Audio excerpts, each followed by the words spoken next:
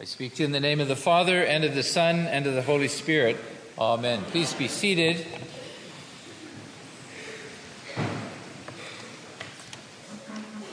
In 1949, a small group of Episcopalians living in the neighborhood decided to have some services. And a few months later, they formed a mission. And shortly after that, became a parish. Shortly after that, they decided they would also start a school for some strange reason. I don't know what would possess them while they're trying to get a church going, also to get a school going, but they did. Why would they do that? Well, maybe some of these bloopers from student papers might give a bit of a reason why people would be concerned to start a school. These are from, and you may have read them before, genuine student entries on essays handed in English and history papers from 8th grade to college. Moses made unleavened bread, which is bread without any ingredients. Solomon, one of David's sons, had 500 wives and 500 porcupines. Without the Greeks, we wouldn't have history. And the Greeks invented 3 kinds of columns: Corinthian, Doric, and Ironic. They also have myths. A myth is a female moth. Homer was not written by Homer, but by another man of that name. Socrates was a famous Greek teacher who went around giving people advice. They killed him for it, and he died from an overdose of wedlock. Eventually, the Ramones conquered the Greeks. History calls them Romans because they never stayed in one place for very long. The sun never set on the British Empire because the British Empire is in the east and the sun sets in the west. The 19th century was a time of great many inventions and thoughts. The invention of the steamboat caused a network of rivers to spring up. Louis Pasteur discovered a cure for rabbis. The First World War was caused by the assassination of an archduke by a serf. So you can go on the internet. They're very funny and done with best intention, and I know some people struggle with that. So of course the church decided to start a school. With blood, sweat, and tears, they prayed and launched into the deep. They invested. But as someone said, if you think education is expensive, try ignorance. Today we celebrate our school, St. Francis School. I wish we had enough time for the people of our church to meet the awesome faculty and staff of our school. And I wish the people of our school, we had time to meet the awesome people of our church, because we all are one community. We want to give thanks to those who have gone before and to those who are gathered here today. Put your hands up if you're a teacher or faculty. Put your hand up if you're dragged here because you're a friend or family of the teacher or faculty. No kidding. Board members, present or past board. Students, current students who are here. Grace Ann, sorry. This is Grace Ann and Freeman's second service today. Sorry. Put your hand up if you were a student here in the past. You're alumni. There we go. I was going to say. There we go. Trey, good to have you here. And some of our alumni are now teaching at our school, which is awesome. So what is it we celebrate when we celebrate Episcopal School Sunday? What's the distinctiveness of an Episcopal school or a faith-based school? It's interesting that in our gospel reading today, they refer to Jesus as teacher. And I invite you to look in your bulletin at the gospel reading, which is on page 6, if you want to follow along with me. It kind of struck me that Jesus is often referred to as a teacher and even refers to him, alludes to himself as a teacher. And I hadn't really noticed that before. And in verse 15, people who are trying to trap him come along and use the best tools of dialectic and sophistry and rhetoric, and they flatter him. Teacher, we know, here's what we know. We know that you're sincere.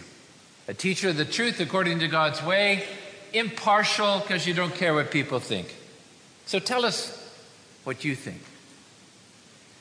Is it lawful to pay taxes or not? This is a big question. And then Jesus says, show me the coin. Show me the money. And he says to them, whose inscription's on it? And they said, the emperor. He says, give to the emperor what belongs to the emperor, and give to God what belongs to God. What does it mean to give to God? What is the coin we use to give to God? What is our currency? St. Francis School is trying to help students to distinguish between two kingdoms, two currencies, which we all know when we go to Canada or Europe, we have to do an exchange rate. There's the coin with which we pay the emperor. All the skills necessary to live in this world, to be considered successful in the eyes of the world. But we are also at St. Francis investing in our students to show them there is a coin of love, a currency of faith, without which the other coin is not worth much. We try to instill in them a moral compass by which they can find their true north. I don't know if you remember the old days of the GPS when you had to recalibrate them every so often.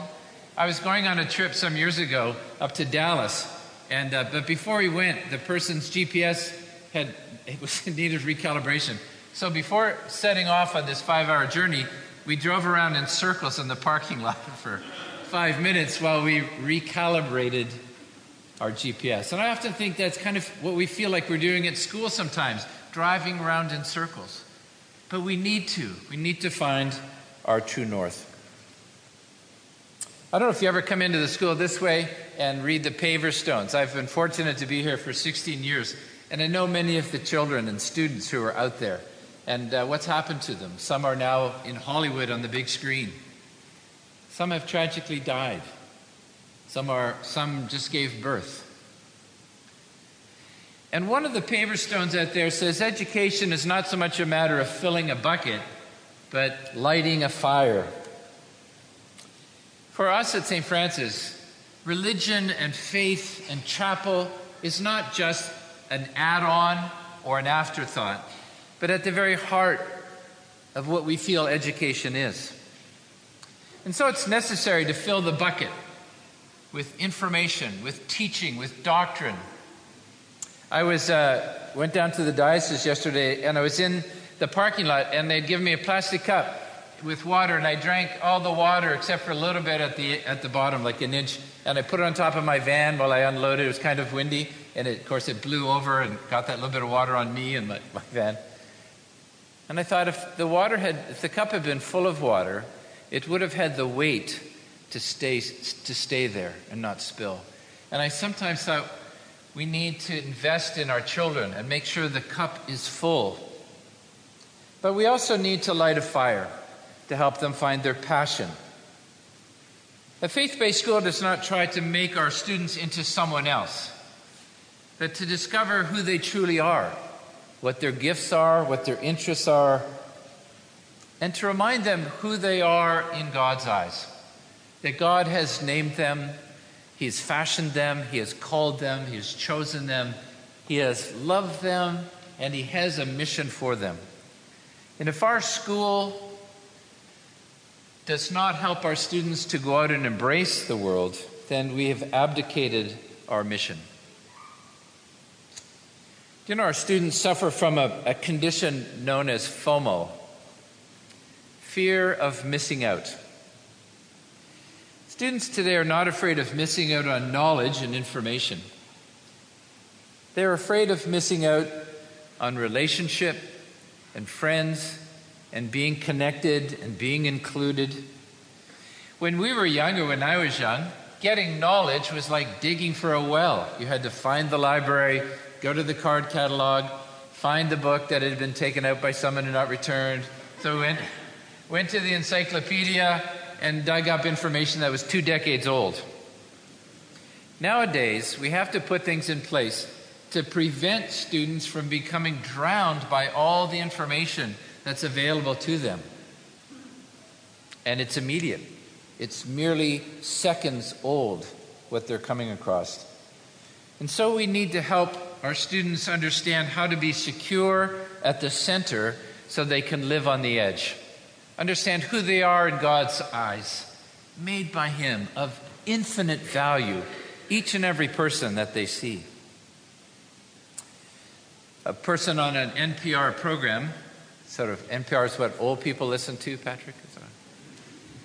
Cory Doctorow, who's a science fiction author, was talking with some people about students who are looking to the future and trying to find a way between this crushing despair and pessimism and this naive optimism. Where are we going? And Cory said, we have a crisis of imagination.